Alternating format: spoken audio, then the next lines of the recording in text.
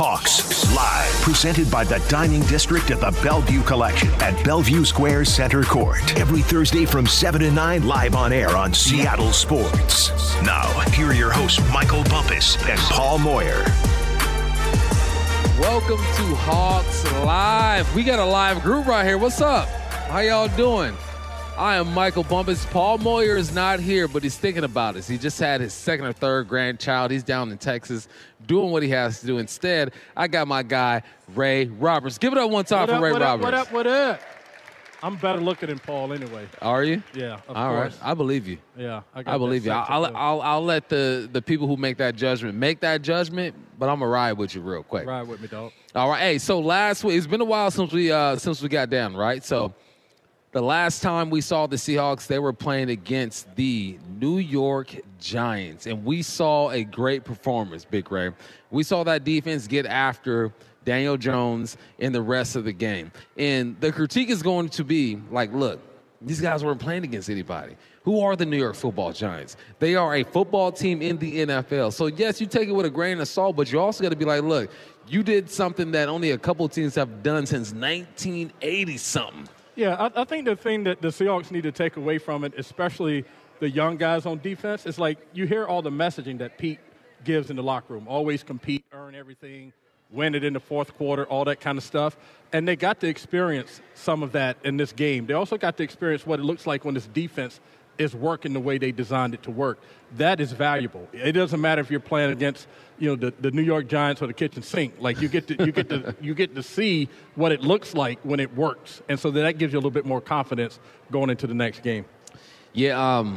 The question coming into the offense, or excuse me, the season was, how good is this defense going to be? I think you have Geno, you got Ken Walker, you got DK, you got Lockett, and they were able to keep the party going as far as winning games and getting these clutch situations.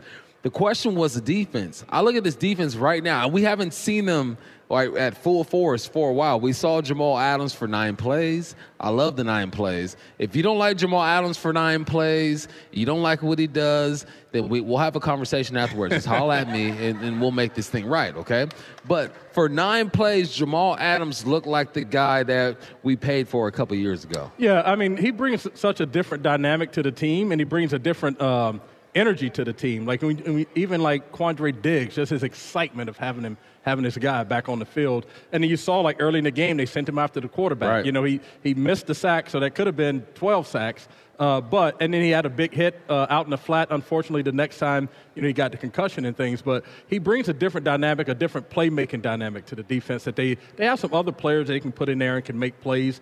But his plays are so impactful. So it's good to see him back on the field. The concussion thing was okay. He did get suspended for having some words with the official there on the sideline, and so we'll expect to see him on Sunday.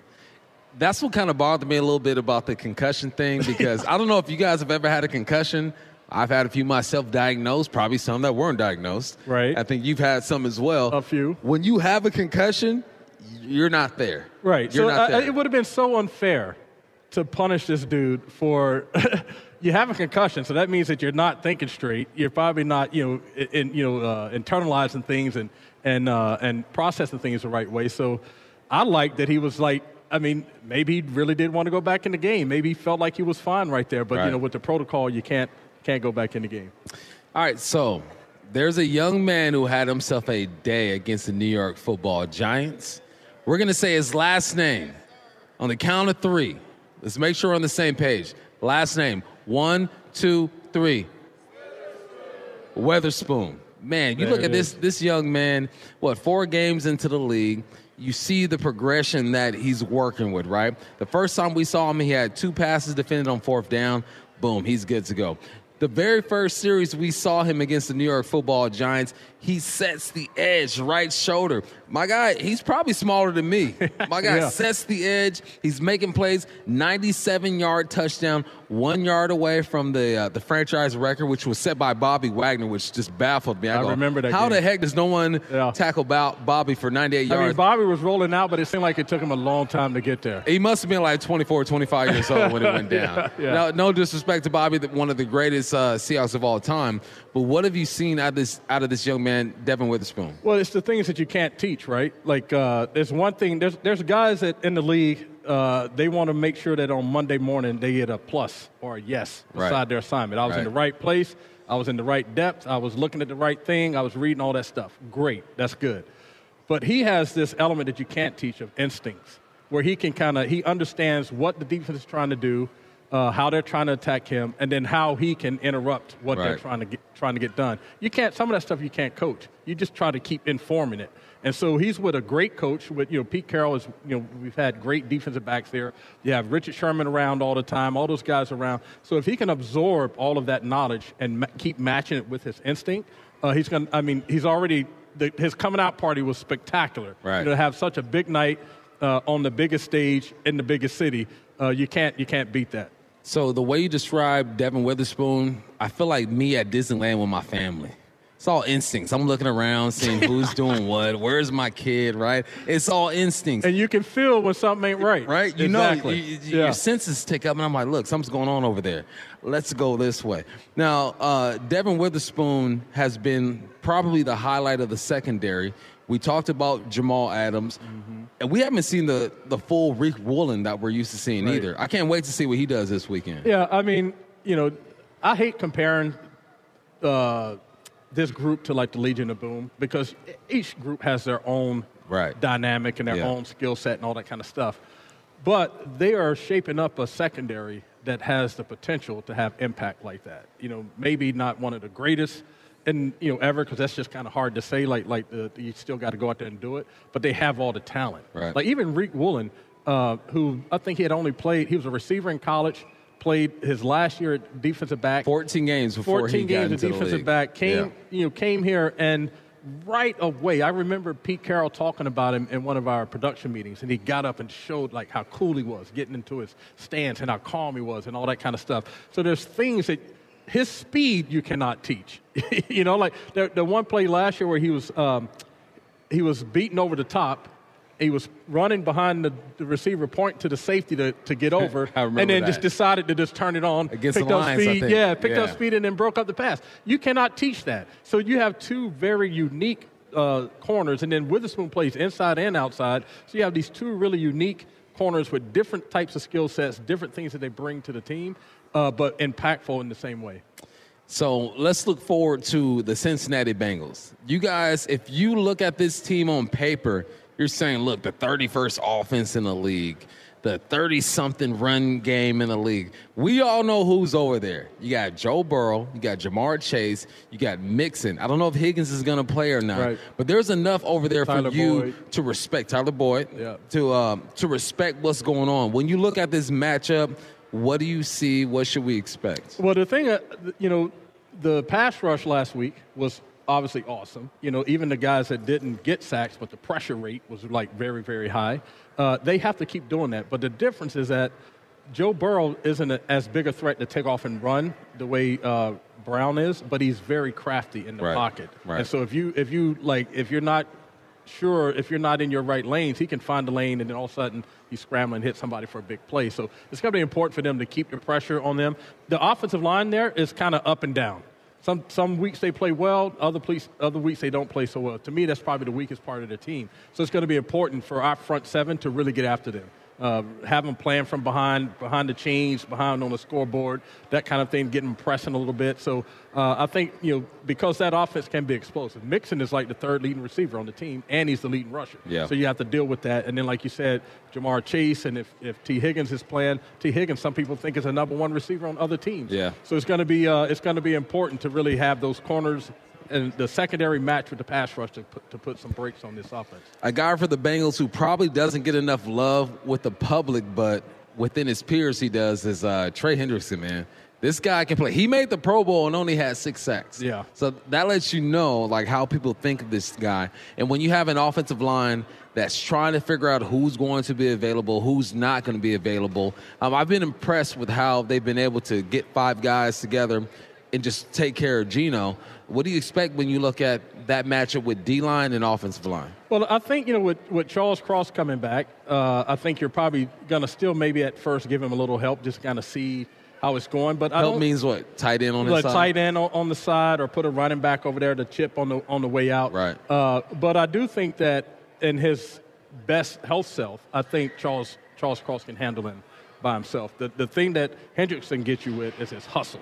He just doesn't stop, and so that's how he gets a lot of sacks. But they also have Sam Hubbard. He has a couple sacks, and then they have another defensive tackle, B.J. Hall, I think it is. He has 2.5 sacks. So it's going to be work for the whole offensive line. But they've done Andy Dickerson has done a great job coaching these dudes up, and these dudes have done a great job taking what they've learned in practice to the game field. Hey, I'm happy to be back. I took a week off. We got a great crowd in front of us. How y'all doing? We got Big Ray filling in for Paul Boyer. Coming up next, we'll dive into the Seahawks Week 6 opponent with the Cincinnati Bengals with Jeff Hobson from Bengals.com. That's next right here on Hawks Live. Hawks Live, presented by the Dining District at the Bellevue Collection at Bellevue Square Center Court. Live on air on Seattle Sports. Welcome back to Hawks Live, presented by the Dining District at the Bellevue Collection. We got a live show. We out here, baby. 7 o'clock every Thursday right here. I'm Michael Bumpus. I'm with Big Ray Roberts. And right now we're joined by Jeff Hobson from Bengals.com. Is it Bengals or Bengals? How do you guys say it? It's almost like when I went to Idaho, I said Boise, and someone said, no, it's Boise. What is it? What is it, Jeff? Ray Roberts is there? That's news. Hey, what's up, big dog? How you doing? I'm all right. Hey, that's how famous my man is. He said, forget your question. I'm going straight to Ray Roberts, man. Hey, Jeff, man. How you guys doing? What are your thoughts on this offense, man? Because you look at this team on paper, and I try to tell people, I go, look, this is not who they are. All right, it's been rough with Burrow having his calf injury. What are your thoughts on this offense, and what should we expect as Seahawks fans? Well, I mean, you hit it right on the head. I mean, it's everything's connected to the calf. And if he can move, and he's clearly going to have to move Sunday, or he's got a lot of problems, if he can move, they're an offense. And if he's struggling, they're going to struggle. So, it looks like it's on the upside. He had a good league.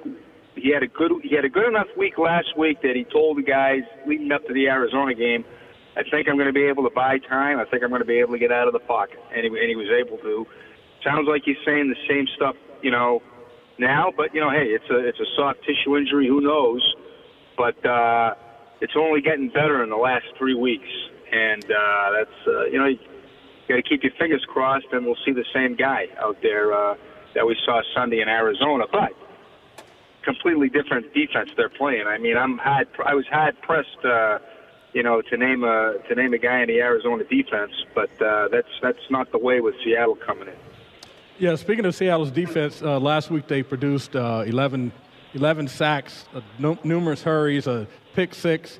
How I know in the past the offensive line for Cincinnati has struggled at times to protect Joe Burrow. How have they played this year? And then what do you think their matchup is with our defensive front? I think they're better than they've been perceived. I think people look at them and they still think they're the same guys that blocked 2 years ago in the Super Bowl, or they think they're the same guys that blocked in the championship game in Kansas City. But no, that's the completely different line. That line in Kansas City last year was missing 3 starters. So, you could trace a lot of his pressure early in the season was to the fact that he couldn't really move.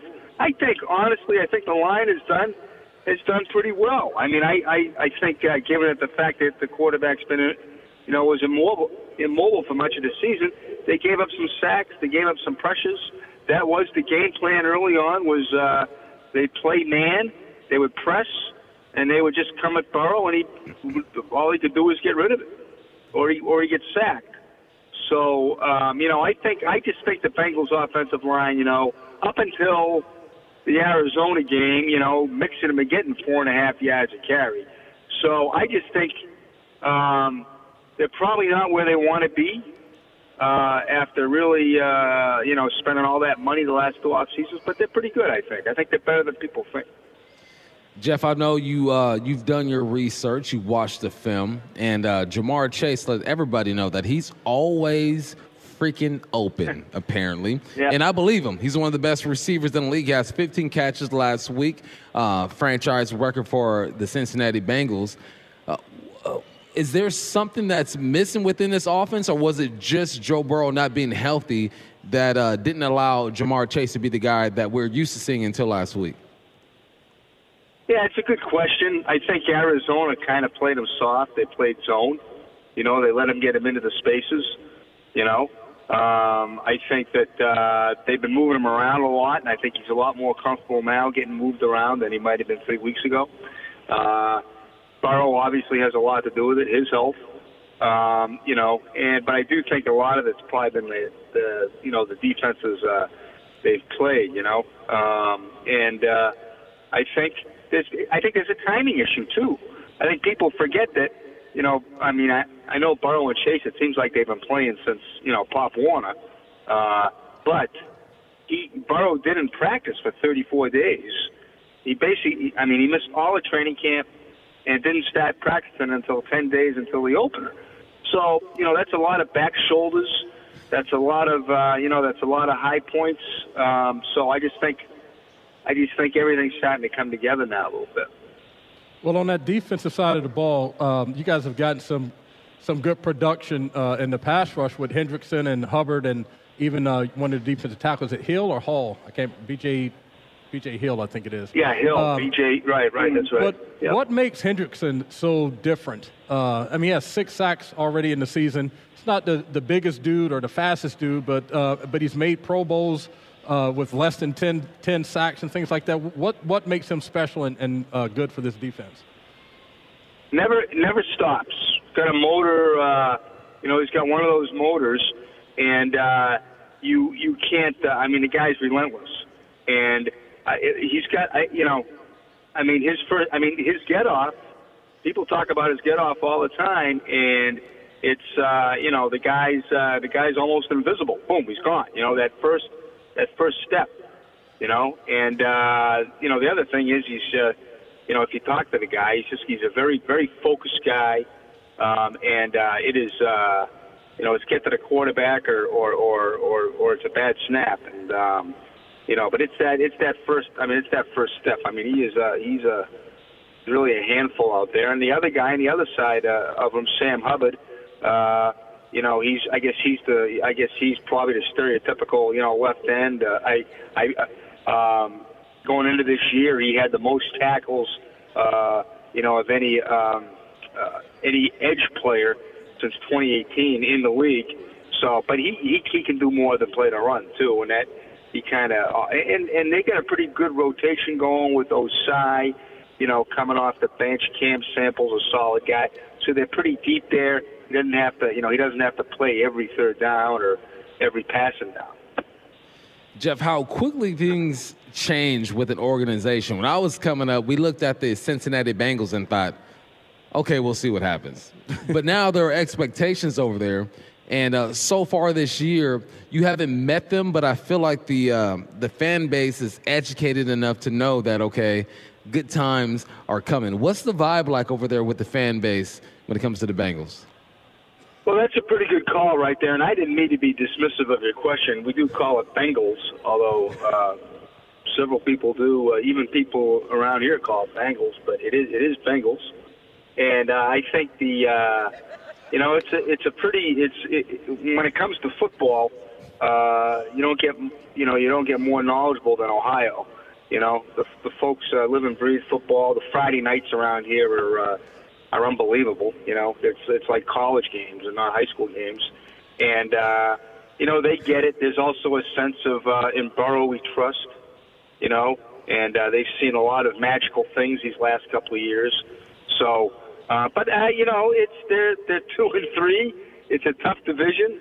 So I would say it's folks are, they're worried about this one. They know what Sir Peter has, To me, Pete Carroll, he's one of the best.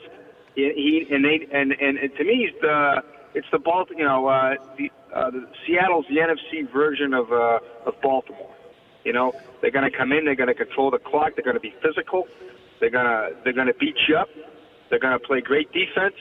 The special teams, that's a nice little matchup this trip here that people don't talk about, but Darren Simmons, the longest tenured special teams coach, in the league, going against a very good Larry Izzo group there.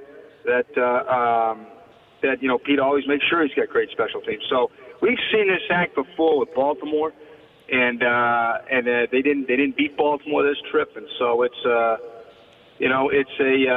hopeful, optimistic fan base, but like any fan base, it's a little bit. Every fan base is always nervous, right? Yeah, stay nervous. Unless you are just a dominant franchise like the Patriots for 20 years, you better be nervous. But you know what, Jeff? They're nervous too, man. Hey, we appreciate your time. Thanks for staying up and hollering at us, man. We'll talk to you soon. Appreciate it. Thanks, guys. All right, Jeff. All right, that is Jeff Hobson from Bengals.com. Come join us here at Hawks Live at Bellevue Square Center Court, where you have a chance to win gift cards from the Dining District at the Bellevue Collection. Tonight, they're giving away gift cards to Hapanesa and the Central Bar and Restaurant. When we return, we'll talk to tackle Jay Curhan. That is next right here on Hawks Live. Hawks Live, presented by the Dining District at the Bellevue Collection at Bellevue Square Center Court, live on air on Seattle Sports. You are listening to Hawks Live, presented by the Dining District at the Bellevue Collection. Every Thursday, we are right here. I'm Michael Bumbas with my guy, Ray Roberts. And right now, we got Jake Curhan on the line. What's up, Jake? Nothing much, man. Just enjoying my Thursday night. Enjoy the Thursday, right? It's the little things in life that makes it special, man, especially when you're living life in the trenches, man. Now, when I was in high school, I asked my coach to let me play guard for one play, and I was folded like a piece of paper, Jake, just straight up. I'm 5'11", $185, so I found a new respect for the offensive line, man. When did you know that you got to be the first high schooler to ask to play the offensive line? I know it, right? Hey, I wanted it all. I played quarterback, running back, receiver. I go, what am I missing? Offensive line. So I had to go do it, and I'll never do it again, Jake. I'll never do it again. Man, when did you know you're going to be an O-lineman? Because I hear a lot of O-linemen tell me they were tight ends at the time. They were D-ends. When did you know that this was your path? Well, I didn't actually start playing football until I got into high school. And at that point, I was probably 6'4" already and, 200, 30, 40 pounds, and they didn't give me too much of an option there. So it was, stick me on the line and figure it out. Hey, Big Jake, you guys have had to shuffle a bunch of guys in and out with the injuries and things and have done a tremendous job. What is it about Andy Dickerson's style and approach to coaching that gets all you guys ready to come in and perform this way?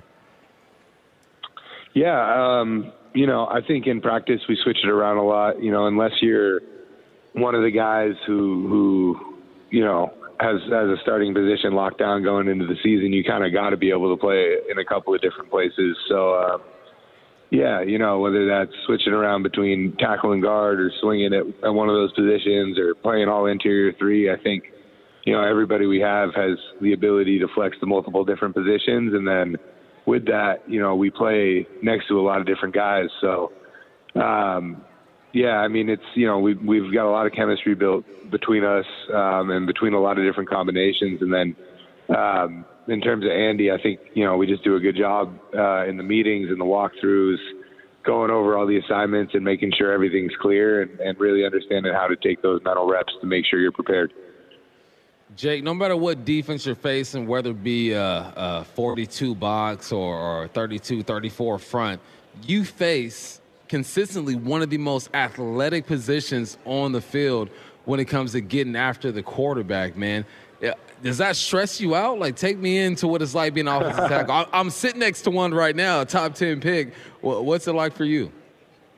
Man, no, not really. I always played tackle all the way through high school and through college, so that's, where I'm comfortable. I get more stressed out when I have to slide inside because that's newer for me. I didn't start doing that until 2 years ago when I had to come into the league. But no, it's, a lot of it's about just angles and understanding what you're good at and making sure that you're in the right spot, so you're only giving them one direction to beat you, and it's a whole lot harder for those guys to do that if you're only giving them one choice. So, Yeah, I mean, no, it probably did when I was a freshman or sophomore in college, but at this point, I've gotten a whole lot of reps out there, so that's where I'm comfortable.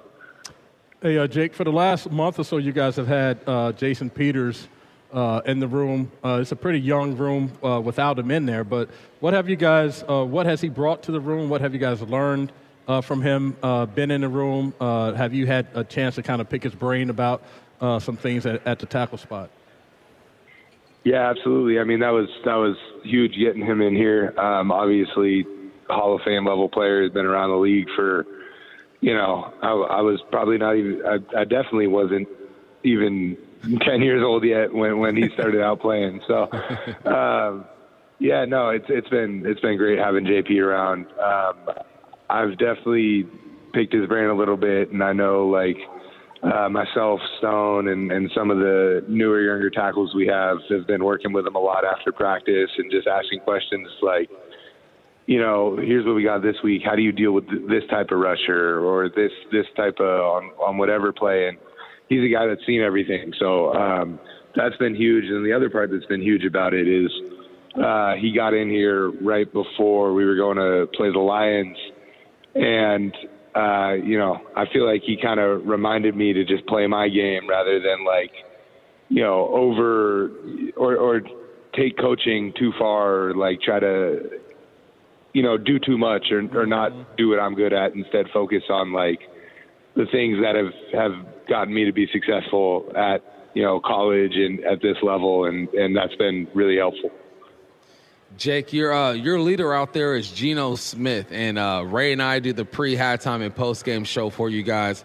So we get an opportunity to hear Geno Smith speak after the game. But during the game, I look at Geno, I'd be like, man, he's fiery, man. He gets hot out there. What's it like in the huddle with him in a tense moment, man? Those are one of the things that I miss when it comes to playing football, is being in the huddle and having those conversations. What's it like when the game's on the line and you guys need to make a play with Geno? Yeah, I mean, Geno's a competitor, man, and I know you. There's been the clip from the Lions game where the ref picked him up, and then there was some times that got a little bit dicey against the Giants 2 weeks ago. So I'm sure that's what you're kind of referring to. But yeah, no, he's a competitor, and if something doesn't go his way or something doesn't seem like they necessarily did the right thing there, he'll get fired up. And he's, I think I speak for most of the guys, when you kind of love seeing a quarterback go get after some other guys. He's not afraid. He's not going to back down. So we love that. But when it's time to go and it's a tense moment and we need to get something done, he reels it back in. But yeah, I mean, you love seeing that kind of fire out of a guy that plays a position that isn't necessarily as physical as the 10 other positions on offense. So yeah, that's fun to see, and I think it fires all the guys up. Hey, Jake, you guys have two really good running backs in Kenneth Walker and in Charbonnet. Two totally different two different styles, though. And I get asked this all the time, Ben, offensive lineman, do you block differently or does it matter who's back there? How have you guys as an offensive line approached the two different styles? Yeah, I mean, to be honest, I don't even know if I notice sometimes when they switch them in and out until they get past me. So, no, it's the same plays, all that. They might have different personnel packages for different plays. That's, supposed to be for Zach or Ken or, DJ with some of the Wildcat stuff too. So I'm sure they have their own runs, but I'm not worried about, who's back there necessarily. Obviously they're different style players. Zach's one cut and then going to go run over a couple of people, and Ken, seems I would hate if I had to try to tackle Ken just because he makes everybody miss and fall over. But no, they're both really good players, and they're both fun to block for. But we're just running our stuff, and then if Zach's in there, he's gonna make one cut and then run a few guys over. And if Ken's in there, he might run completely the opposite way and then take it for a touchdown because he's just that good at making people miss. So same stuff for us though. Jake, man, we appreciate your time. We call you Mr. Stay Ready over here, man, because wherever they need you, you are ready to go, man. You enjoy your Thursday. I don't know if you play video games, you're chilling with your girl. I don't know what you're doing, but enjoy your Thursday, and we appreciate your time, man. Yeah, thanks, guys. Appreciate you having me on. Peace. All right, that is Jake Curhan, man, one of the most versatile linemen. Big Ray's been talking about Jake Curhan for a long time when it comes to this offensive line. When we return, we'll go around the NFL, man. We're going to talk about the Chiefs, the Broncos, the Jets, the Bills, whatever feels right. That is next right here on Hawks Live. Hawks Live, presented by the Dining District at the Bellevue Collection at Bellevue Square Center Court. Live on air on Seattle Sports. What's up? This is Hawks Live. I'm Michael Bombas with Ray Roberts. We got a great crowd in front of us. I know what y'all waiting for. That DB that's going to be here pretty soon, Devon Witherspoon. But every Thursday right here, 7 o'clock, Bellevue Square Center Court, we will be here. I'm Michael Bombas with Ray Roberts, like I mentioned, man. And it's time to go around the NFL. If you're looking at the Thursday night game, 16-0, the Chiefs lead the Broncos. I'm not surprised. Are you surprised? No, I'm not. You know, the Broncos are a train wreck right now. And, you know, I can't even say that, you know, I kind of feel sorry for Russell because he has played some okay football, but that whole franchise is just kind of like a dumpster fire right now. And so I don't know if it's going to get any better as the season goes on, but the Chiefs seem like they started out a little bit slow this year, but they're starting to find the rhythm. So we'll see how they finish. You guys ready for some reality? I'm talking to the live crowd here. The 49ers are good, guys.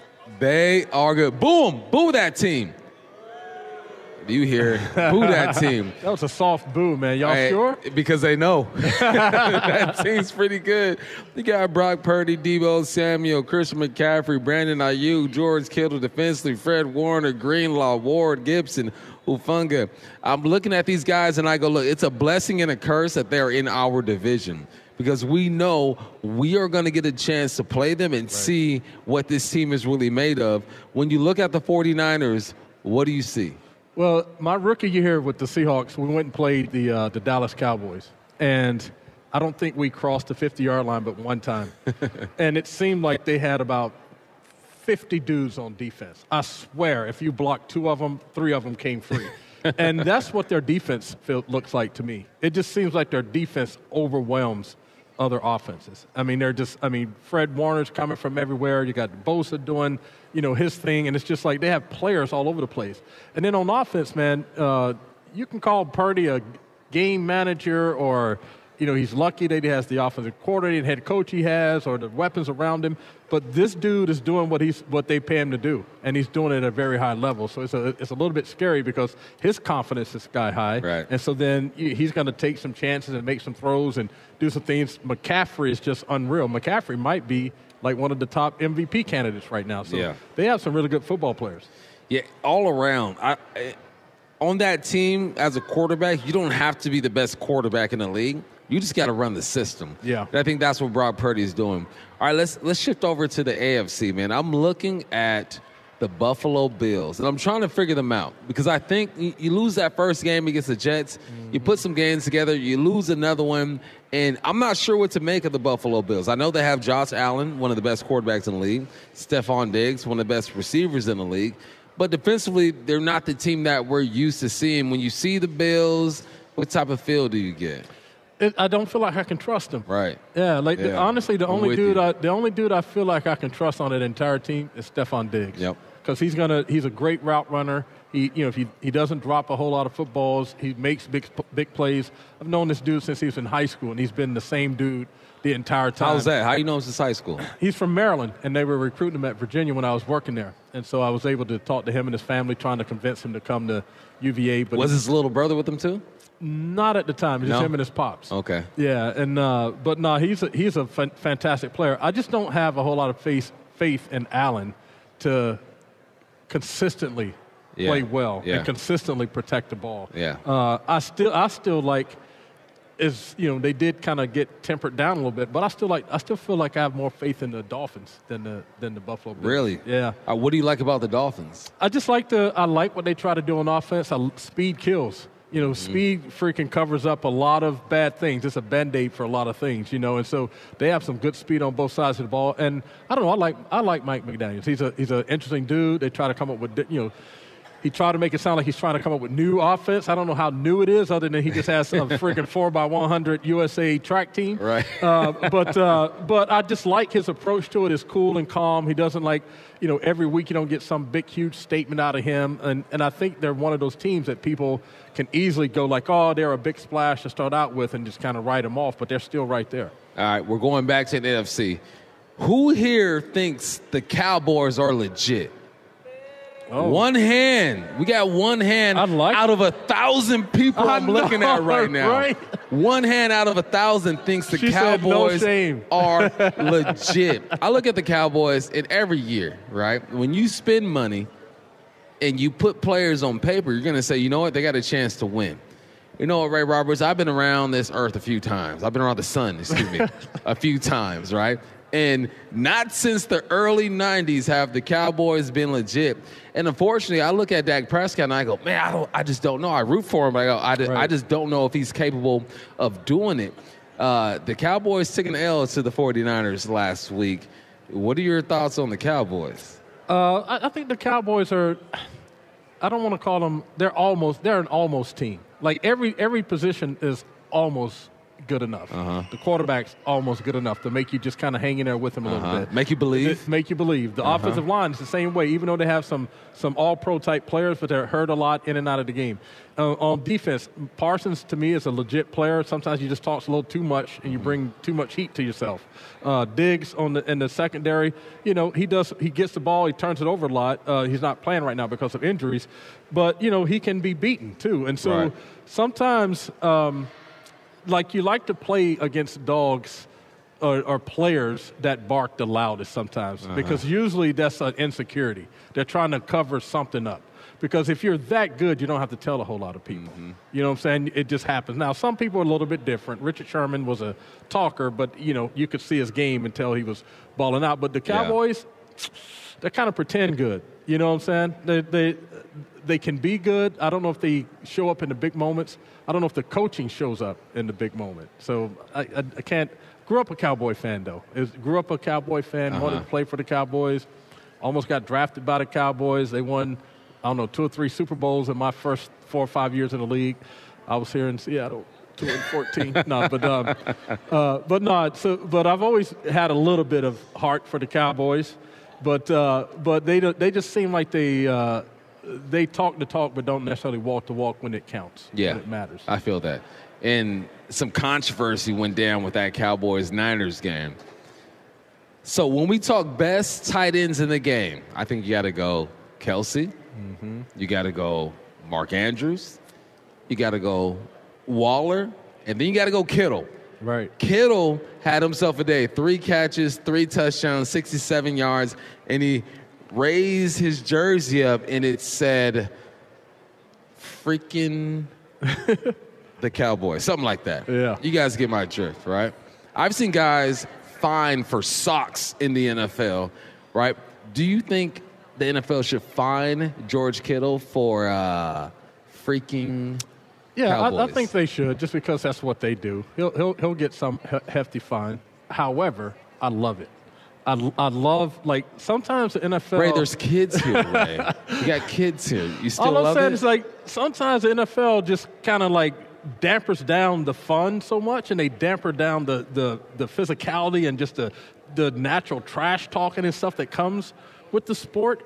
And I liked that George Kittle was like, whatever they find me, it's worth it. It was awesome. And then you got Parsons, John, with, he has a little podcast, and he's going back and forth with Deebo Samuels. I love that kind of stuff. It's part of, when I grew up playing on the playground, it was like that. You play to other neighborhoods, you're talking trash to them, you're doing whatever, and then all of a sudden you get to the league, and they try to make it so professional that it takes some of that out of it. And so I like all of that stuff that's happening right now, because at some point you're going to have to line up across from the dudes, and you're going to have to put your money where your mouth is, and that's where it matters.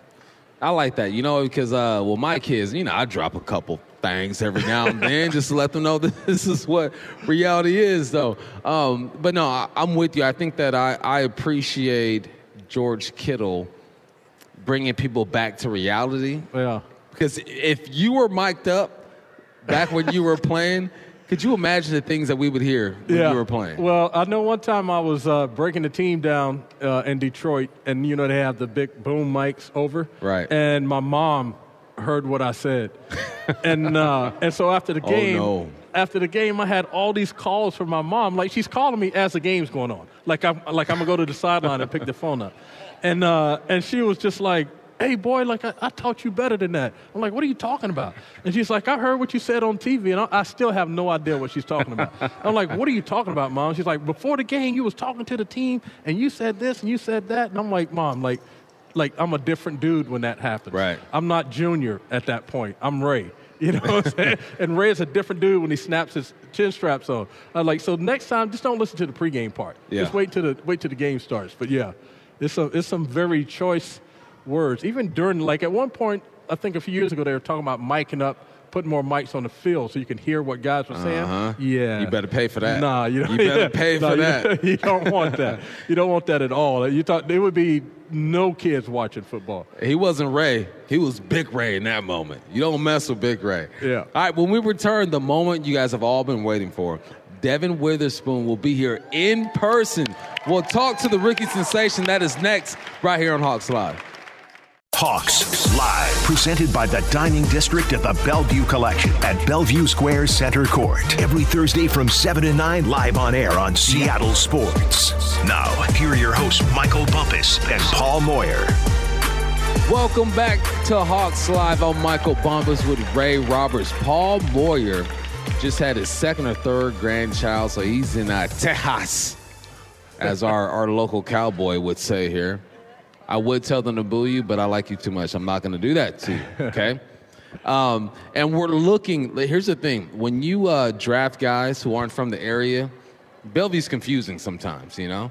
I'm from California where it takes 30 minutes to go 5 minutes, and you figure it out. But we're looking for Devon Witherspoon, and he will be here. Don't you worry. But in the meantime, we're going to do a little song and dance and stall a little bit. Let's do all right? it. We're going to focus on this matchup between the Bengals. Is it as simple as just having a quarterback who's better than the next quarterback? Now, Joe Burrow is the highest paid player in the NFL for a reason. He's taken this team to a Super Bowl, back-to-back conference championships. He has done a lot with a little when it comes to that offensive line. Can you just look at the quarterback and say, all right, he's a better quarterback, they should win this game?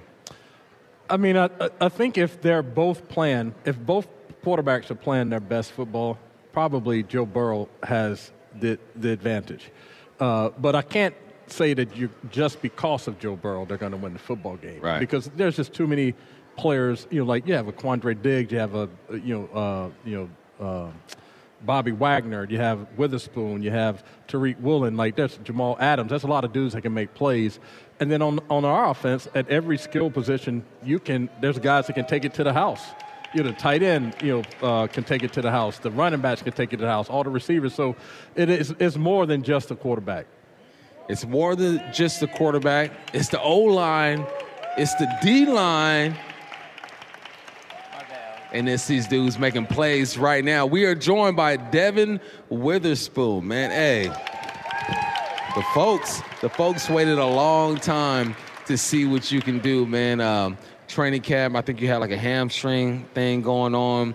You took your time, you waited for your opportunity, and you hit the ground running, man. I mean, when you are as high as a draft pick as you are, you already got the swag and the confidence, man. When you stepped on the field for the first time during a regular season game, what that feel like? It just felt like I needed to get back to the basics. Basically just going back to play football again, just on the biggest stage. So I was just ready to get out there and compete. Yeah, Bump just talked about your swag, and like you're such a low-key dude, it seems like, off the field, but then on the field, like your personality, your playing personality is huge. Mm. Like, where does that come from? That's just me being me out there on the field. I just love to compete and go out there and play. So I show a lot of passion and emotion for the game because I love what I do. So that's just the reason why I put like that on the field. I love it, man. Keep doing it. So when they drafted you, did you think, all right, I'm going to be a corner, I'm going to be that nickel spot? Was there communication when it came to what your role was going to be, or did it just kind of happen organically as the training camp went along? We didn't really have a set spot where I was going to be. that kind of happened more as just the game plan. They got a feel for how I like to play and seen it on tape. So they were just like, okay, we just going to move you around just to see how you adjust with it. And I was able to pick up on it pretty good. So we was like, okay, we just going to move you around. I'm like, all right. I feel you. So you grew up in Florida. Pensacola, Florida. You went from that heat to that cold in Illinois. What was that like? Boy, tell me something. Hey. Nah, it was just extremely cold. Like, I ain't used to that. And it's just windy, especially in Illinois, so it was just bad. But you get used to it, though. When you're out there on the field, you just got to suck it up and play. But off the field, it ain't nothing to be messed around with. I feel that you. cold is vicious. Man. It's vicious. Man, So, I'm from Southern California. Then I went to school in Eastern Washington. This is the first time I saw a negative. When I looked at the I'm like, what's going on here? I go, we canceling practice? What we doing, coach? I was like, nah, lace them up. Let's go ahead. it's the usual. So Right? it's like. It's a regular Tuesday for you. Right. Oh, and when I was in practice, I was layered up. I had like too many layers on when I was practicing. Yeah. Same for you? 2-layer, thermal, sleeve, pants, tights, long socks, whatever. Vaseline, everything. That's old school with Vaseline. You need all that. Yeah. Hey, when you get the phone call from the Seahawks, like a lot of people in the draft was thinking the Seahawks were going to go a different direction, and then they call you. Like, were you always in contact with them? Like, when you talked to them during like the pre-draft stuff, like what were those conversations like? Did they give you an indication that you might be their guy? Nah. Originally, I ended up taking a visit here during my visiting my teams and stuff like that. And I really wasn't supposed to come here, and then they booked me to come here. So I'm like, okay, we fitted in my schedule, and I came here. And then I had no idea I was going to be here after the draft. So I'm like, okay, they just brought me in, whatever. So everybody thought I was going to Detroit. So I was like, okay, I'm not probably going to fall past 6. Right. And then I remember draft night like it was yesterday. I was sitting down, I was on my phone. I was seeing where everybody said where everybody's going to go and stuff. And then all the camera people were around Jalen Carter because I think he was on the phone. Right. And then I was just chilling. And I'm like, okay, I'll probably be going next. So, but then I had got a call. And then it was from Renton, Washington. I'm like, I told my agent, I'm like, hey, they calling me. I didn't know if I was supposed to answer the phone. So I answered the phone, and then they told me they were selecting me. And then by the time I looked up, all the camera people was around. I was like, Nice. Oh, I just put my head down. But that was dope, though. No, that's awesome. Man, that's an awesome feeling. What positions did you play growing up? Because, I mean, you know, I'm about the same size, average type dude. So I would assume running back, DB, receiver, maybe even some quarterback. Like, what position did you play? All the ones that you named, and safety and stuff as well. Yeah. So, yeah. Which ones did you want to play? Did you kind of fall into your role now, or did you think I'm going to be something else? I kind of always knew I was going to play like on the defensive side because they took one time me see somebody get hit on the slant route. I'm like, yeah, that ain't going to be me. Yeah, nah. So ever since then, I made the transition to defense, and I just stuck with it. So you've been with the team, or this is what 4 games into the season. Had a big, huge Monday night. What are 1 or 2 things that you've learned since you've been in the league? I just feel like it's hard to win in this league. Like every team is a tough team to play against.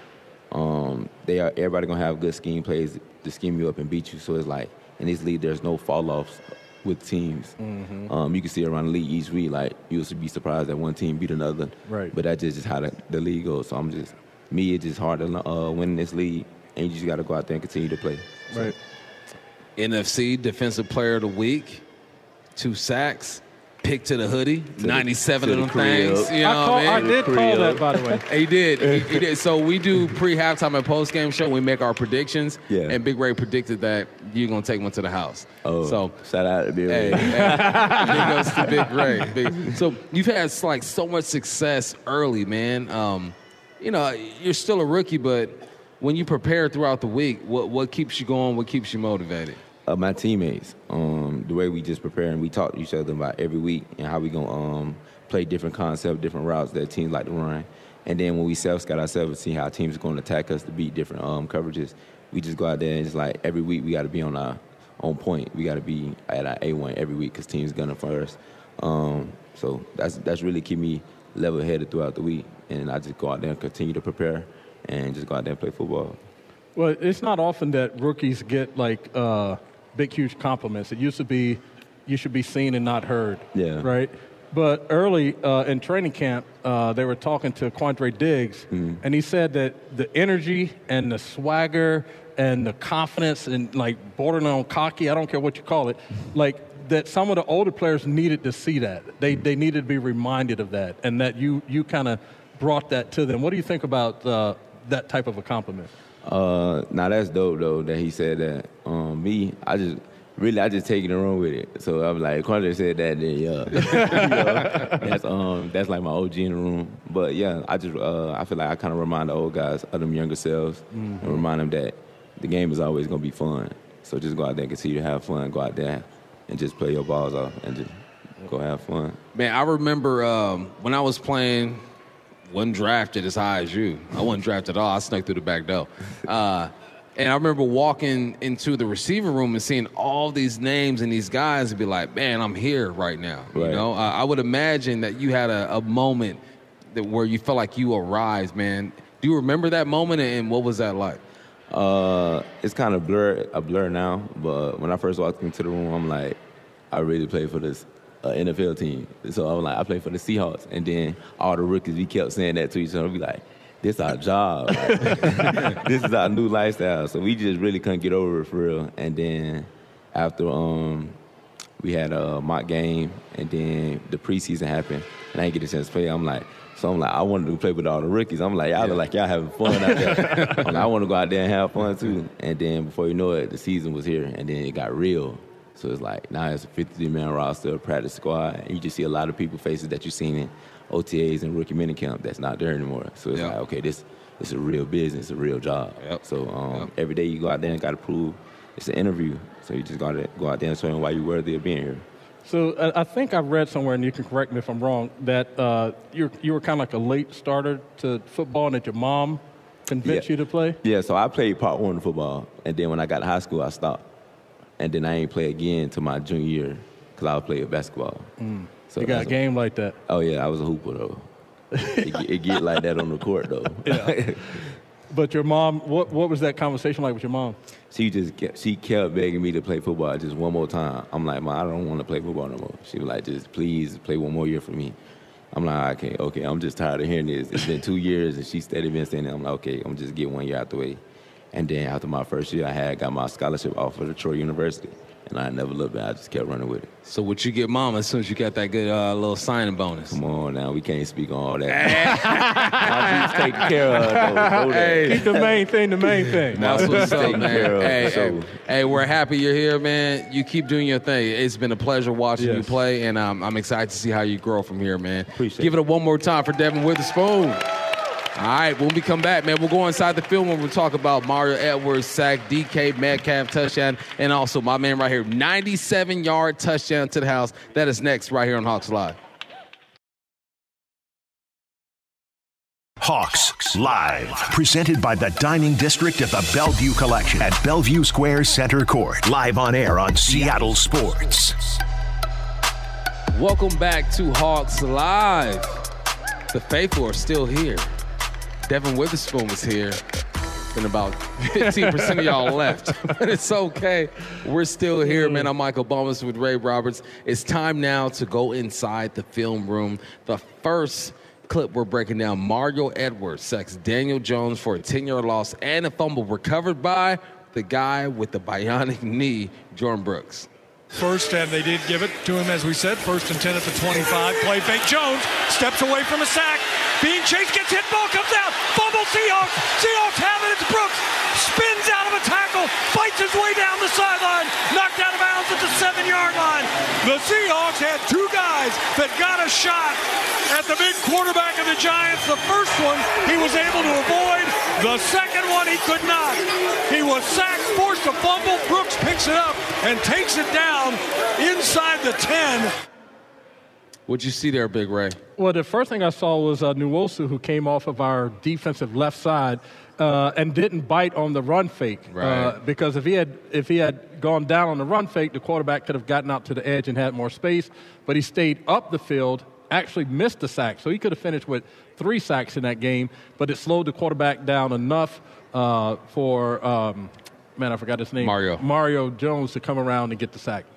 Yeah, that's what I see there too, man. You got that jet Edwards. sweep that is trying to lure Edwards out, right? And then you have the play fake to be like, look, in case you didn't take the jet sweep, you're going to take this play fake and get your shoulders downhill. And that's what QBs are looking for, what play callers are looking for. Like, look, we want to influence this guy, whether we widen him out or narrow him down, getting his shoulders down the line of scrimmage, and it just doesn't happen. And then, I mean, come on, Jordan Brooks, guys. Jordan Brooks. I did not expect to see him until about November, maybe around my birthday, baby girl's birthday, December 13th, but he's out there making plays. That was a big one for the Seattle Seahawks. Okay, this next play, we got Geno Smith. He finds DK Metcalf for a 6-yard touchdown. Geno out of the shotgun as Walker beside him, just to his left, awaiting the snap. Geno takes it, steps up in the pocket, scrambles away to his right side, looking to the end zone, fires a dart in the back of the end zone. DK, does he have his feet? And he does! Touchdown, Seahawks! DK Metcalf with the rope-a-dope in the back of the end zone, hands down by his sides. Geno fires a bullet, and Metcalf reacts, makes the catch, feet in, 6-point Seahawks. All right, Big Ray. Geno making plays. Tell me what you're looking at. Well, I'm looking at the offensive line, and on this play, the two tackles kind of they stayed between their guy and the quarterback for the most part, but they got pushed back into Geno's lap. And so the thing that has been impressive about Geno is his mobility. I didn't think that he was as elusive as he is. Sometimes not so much when he tries to do the Michael Vick, like run back 50 yards to gain another 2 yards. What game we're talking about was the that Detroit Lions? game. Yeah. But when he kind of stays within what he's capable of doing, he's very mobile in the pocket and he's able to get outside. And then this throw to DK and DK, not having his hands up until the last minute. Like I don't know if I could have ever done that. That has to be a wide receiver thing. It definitely is. Is it a name for it? Someone was calling it the Deke or something. It's Deke. Deke is more hockey. Hit him with the Deke, right? Yeah. Mighty Ducks, triple Deke. Hey, these babies here. Anybody? Triple Deke, D2. You know what I'm saying? Mighty Ducks. But no, what DK did was, because there are keys that lets a DB know the football is on the way. Right. Our eyes get big and those hands start to show. Right. So DK has the shield on, so you can't see his eyes. So he was just late with his hands, and boom. But this is one of the reasons why I feel like Geno Smith is underrated, because he's going east to west. And I coach high school football. You coach high school football. And when I talk to my quarterbacks, whenever they're rolling out, I tell them, you got to push downhill before you throw the football to get more power on it. But then you deal with a grown man. He goes, nah, I'm going to go east-west. I'm going to fire that thing out there, and DK is going to get it done. I think that's what we saw right there. And DK did a great job of selling the whole situation. Oops, sorry. We had the DB with his back to the play the whole time, so he had no idea. So good job on DK. Good job on Geno Smith. I'll also say, too, that from when DK came into the league and to be able to have the confidence to make that catch, because he was a big-time body catcher when he first came in. And so that just kind of speaks to also the work he's put in to be a better receiver and a hands catcher. Couldn't agree more. All right, next play. Devon Witherspoon picks off Daniel Jones and runs it back 97 yards for a touchdown. We just spoke to this man. So Jones from the shotgun, Breida beside him in the backfield, single wide out left with a slot to the right side. Seattle looks like they want to rush 4, and they do. Jones is going to throws near side. Ball picked up. Witherspoon comes near side, down the sidelines. Jones chasing him. He cuts back inside, picks up blockers, still being chased. Witherspoon far side, 20, 15, 10, 5. He is in. Holy catfish! Witherspoon went a mile and a half with the interception for a touchdown. Well, what you see? Well, I don't know much about the route concepts, but it looks like they had two kind of return routes, and he sat right in the middle of both of them, and then the quarterback throwing the ball. The thing that I think is kind of funny about this whole thing is when he got to like the 35-yard line was trying to change directions, and he had the little windmill arm thing. That looks like that's how I would have to change directions. Right. I need all the help I need to get my whole body going one direction. And then the other thing was just how easy Tariq Woolen was running really fast. Yeah. On this interception return, he just kind of jogged down the field and was clocked as the fastest run in the NFL so far this season, and he was just chilling. So what I'm looking at, I see Tariq Woolen is responsible for the flat. You got your number 2 receiver, which is the guy that is second closest to the sideline. He runs a slide route is what I call it. So you're running out and you slide back in. Tariq Woolen is responsible for the flat. So if that receiver slides back in, he has a linebacker that's responsible for the hook to curl. He goes, look, I'm going to pass you off to that guy. So he passes him off to the guy. And him being in the right place where he's supposed to be at the right time, he gets rewarded by the $40 million quarterback, Daniel Jones, which I think, you know what, I never want to hate on a man for making his money. Daniel Jones, you make your money, you finesse the system. All right? But this right here is why I never thought he was worth it. So Daniel Jones throws just a horrible ball, and Devon Witherspoon is where he's supposed to be. And now it's time to get money. You got your quarterback who's chasing you. You better not, as a skill guy, Big Ray, you can't get caught by quarterbacks or kickers.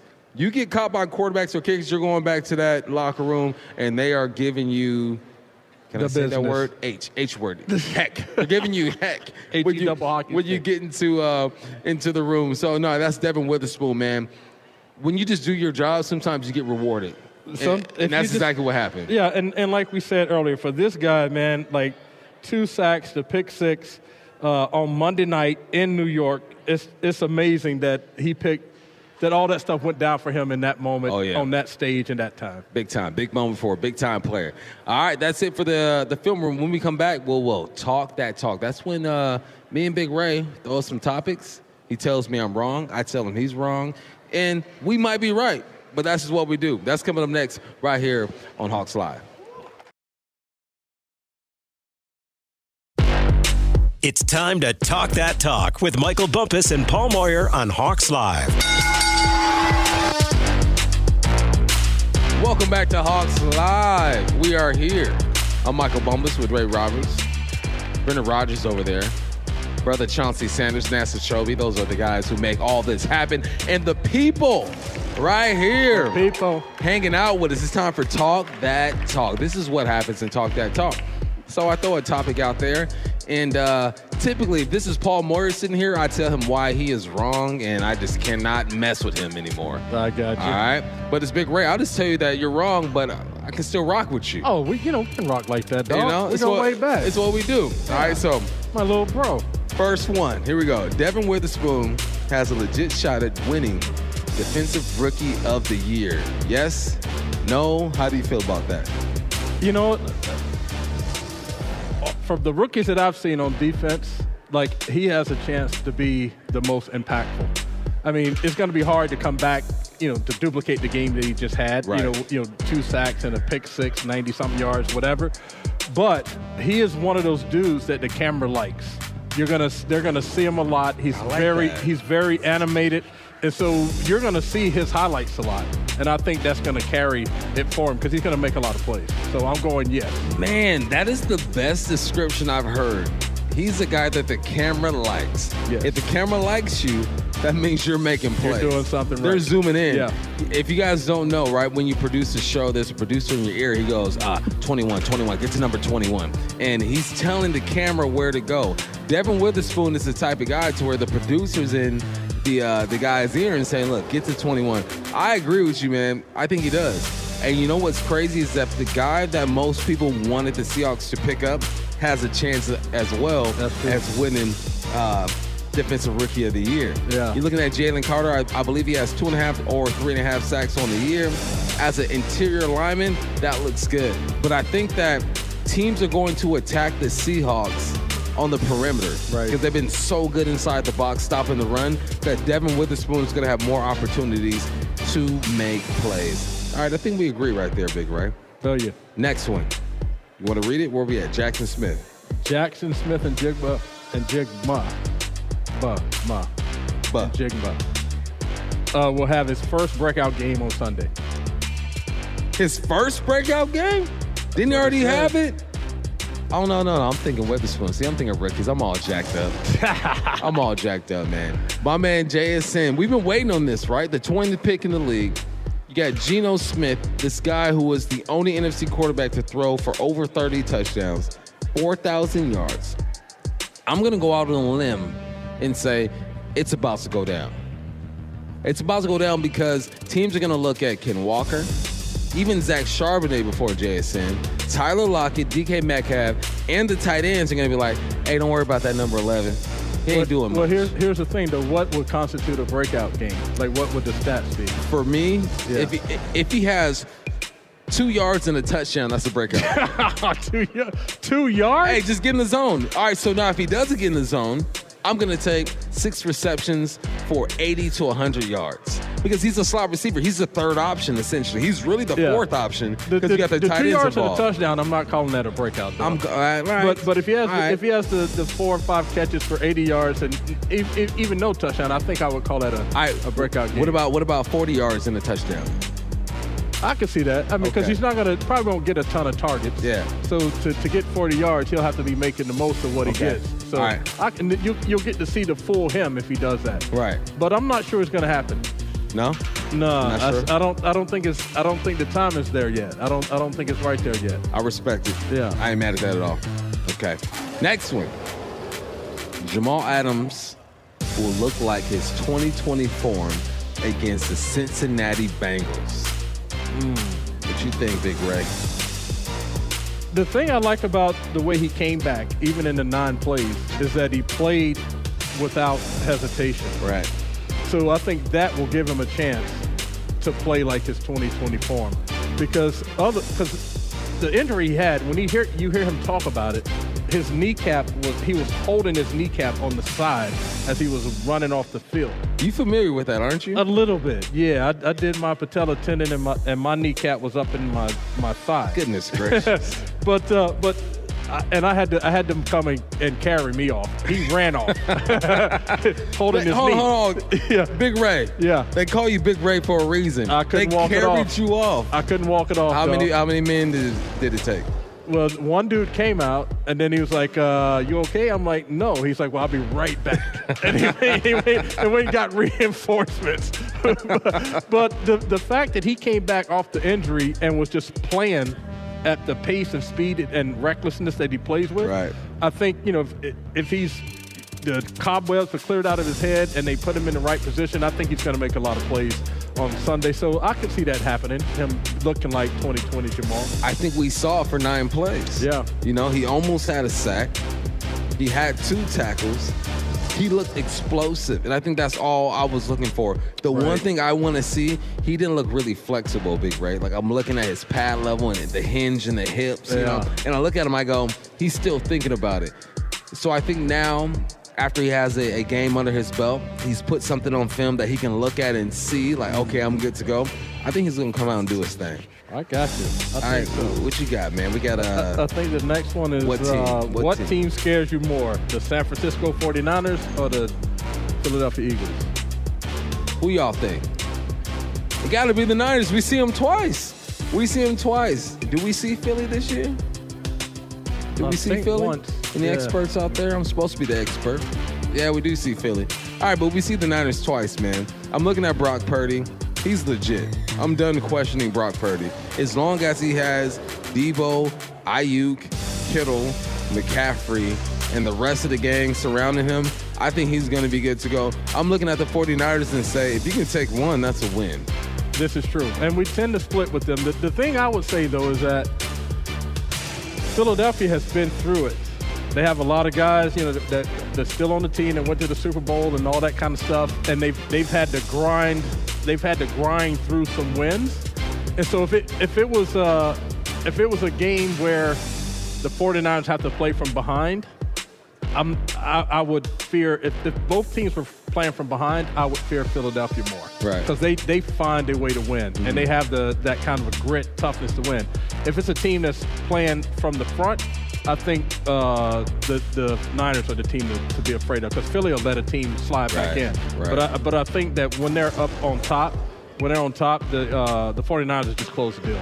I like that because I don't know for sure, but go through my memory, I think that I haven't seen Brock Purdy lead a game-winning drive yet. Right. To where you have to make the plays. Everyone knows you're going to throw the football. It's typically been, all right, man, I got options. Boom, my defense is holding me down. Just don't lose the game. Right. Let's see him win a game. Yeah, absolutely. I like that. Back. I like that. All right, last one.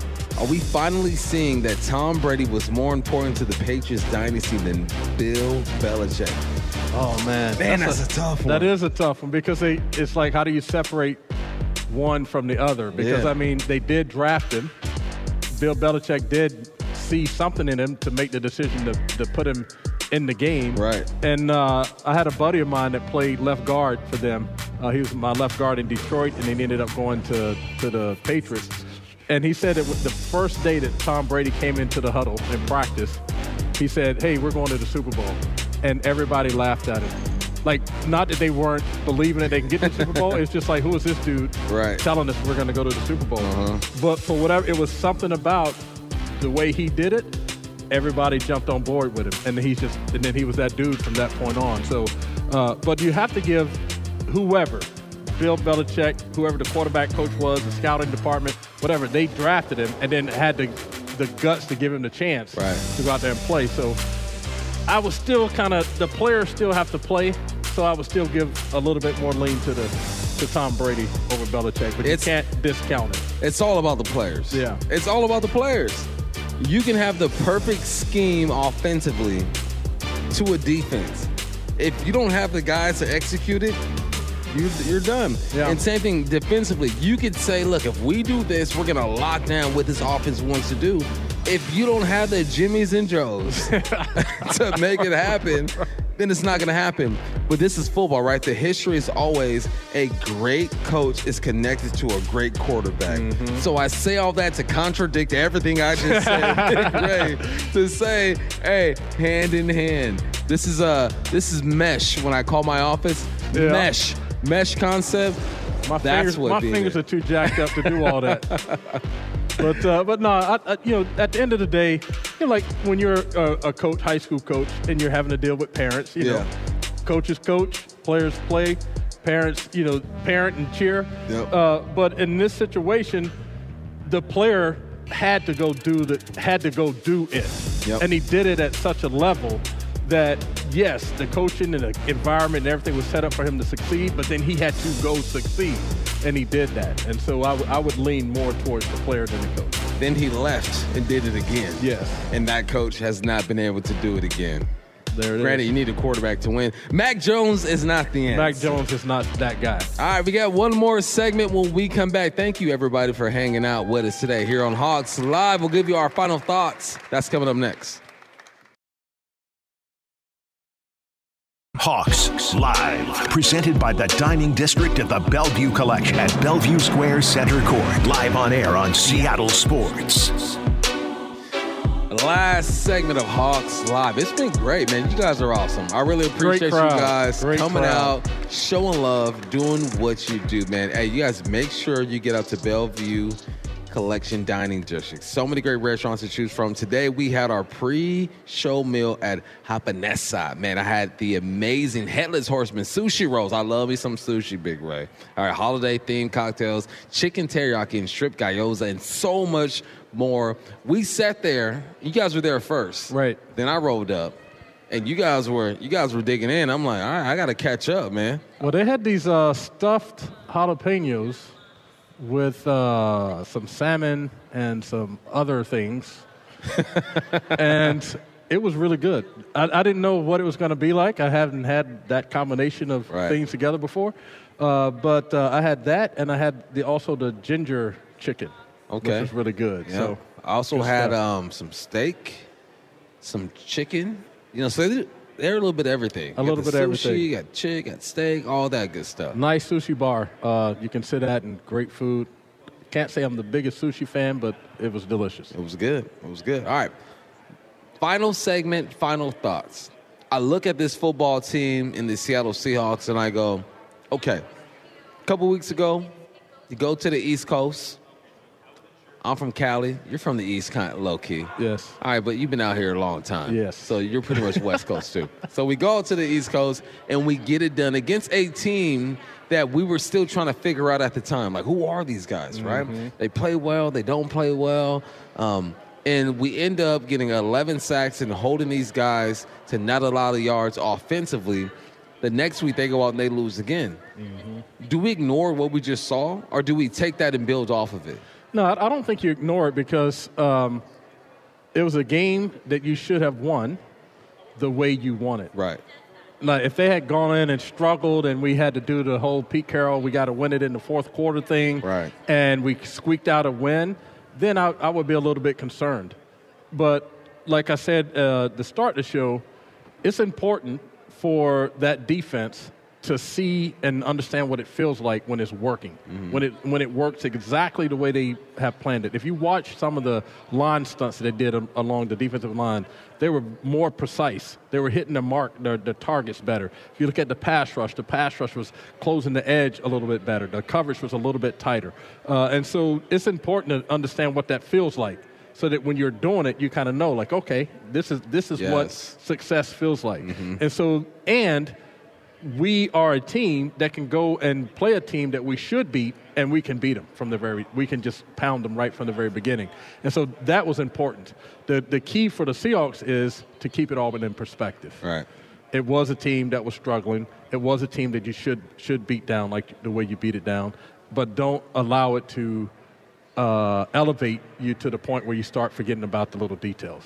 Man, that's such a tricky game you got to play. Yeah. Because you have to appreciate what you did against an NFL team. Yes. Only 32 of them things. Yep. Only 1,500 players and in the league. And they get paid to play and all that stuff. And they get paid. They draft high. They draft low. All that good stuff. But you also got to keep it in reality and say, okay, let's prove it to ourselves and let's do it again. You got to block for Barry Sanders. Yes. Was there a game where you guys ran for a bunch of yards and then you had to get back into the locker room and be like, okay, let's do it again? Well, I mean, blocking for Barry, like every game, part of it you were like, man, I'm glad he was on our team so we can run for that many yards, because I've missed a lot of blocks. But no, there were the run that the year that he rushed for 2,053 yards. After the first two games, he had only rushed for a combined 53 yards. Wow. And so then we had this big, the offensive coordinator called myself and Barry and Herman Moore and the quarterback. We all had this big powwow and like, what should we do and blah, blah, blah. I'm like, dude, we got the best running back on the universe. I don't get paid to call the plays, but if you're asking me, I would run this dude until his shoes fell off. Right. Like, we'd have to have truckloads of oxygen for him on the sideline. He's our best player. He had only had like 11 to 12 carries in 2 games. And so then, Barry Sanders. And so then for the next 14 games, we rushed for over 100 yards every game, and he rushed for exactly 2,000 yards in 14 games. So each week we had to go like, okay, what did we do well in that game that we could bring to this game without like celebrating ourselves too much? Right. We still had to go out and block. We still, we played in NFC North. It's a physical division at the time. Green Bay and Chicago and us. And so you have to. The thing I think Pete Carroll does a good job at, and then the leadership on this team does a good job, is they keep it in perspective. They don't get too high or they don't get too low. And I think if they keep it in perspective, this is a win that especially the defense can build on. Man, that's crazy that you guys are only feeding him 6 to 5 carries in the first Bobby 2 weeks. Ross. And then you figured it out. So I look at this team and I go, they might have figured something out. I think they figured out that, look, we need to use the tight ends. We need to sprinkle in Ken Walker and Zach Charbonnet. And we also need to get the receivers involved. One element that might be missing is JSN. And I'm not in a rush to get him going. Right. I feel like he's like the best kept secret in the NFL right now. Yeah, and I think he's going to hit his stride at some point in the season. And he's going to make some very impactful plays. And I also think that even with the running game, Pete Carroll said a few weeks ago that the running game still wasn't where they wanted it to be. Because if you take away a couple of the big runs, both running backs are still averaging about a little under 4 yards a carry. And so if they want to be consistent in the run game, they have to do a little bit better job with the guard and the centers getting up to the second level, up to the linebackers, because too many of those guys are running free. And so I think if they clean that stuff up, then you get more little play action. You can hit some of those crossing routes and things to JSN and give him a chance to catch the ball and run. I think you were the one who said he's more explosive when he catches the ball on the run versus catching it at a standstill and trying to wiggle and make someone miss. So I think they'll find some opportunities for him that way. Man, that's it for us, man. We appreciate you guys for hanging out. I appreciate my guy, Big Ray, and also special thanks to Jeff Hobson, Jake Curhan, and Devon Witherspoon for joining the show. Our board operators, Braby Robick and Max Strobel. On-site engineer, Brennan Rogers. Love Brennan. Production assistant is Chauncey Sanders. Our executive producer is Nasa Chobe. The Seahawks pregame show is live this Sunday starting at 7 a.m. Until next time, I'm your host, Michael Bomas, with Big Ray Roberts. We'll be back next week right here on Hawks Live.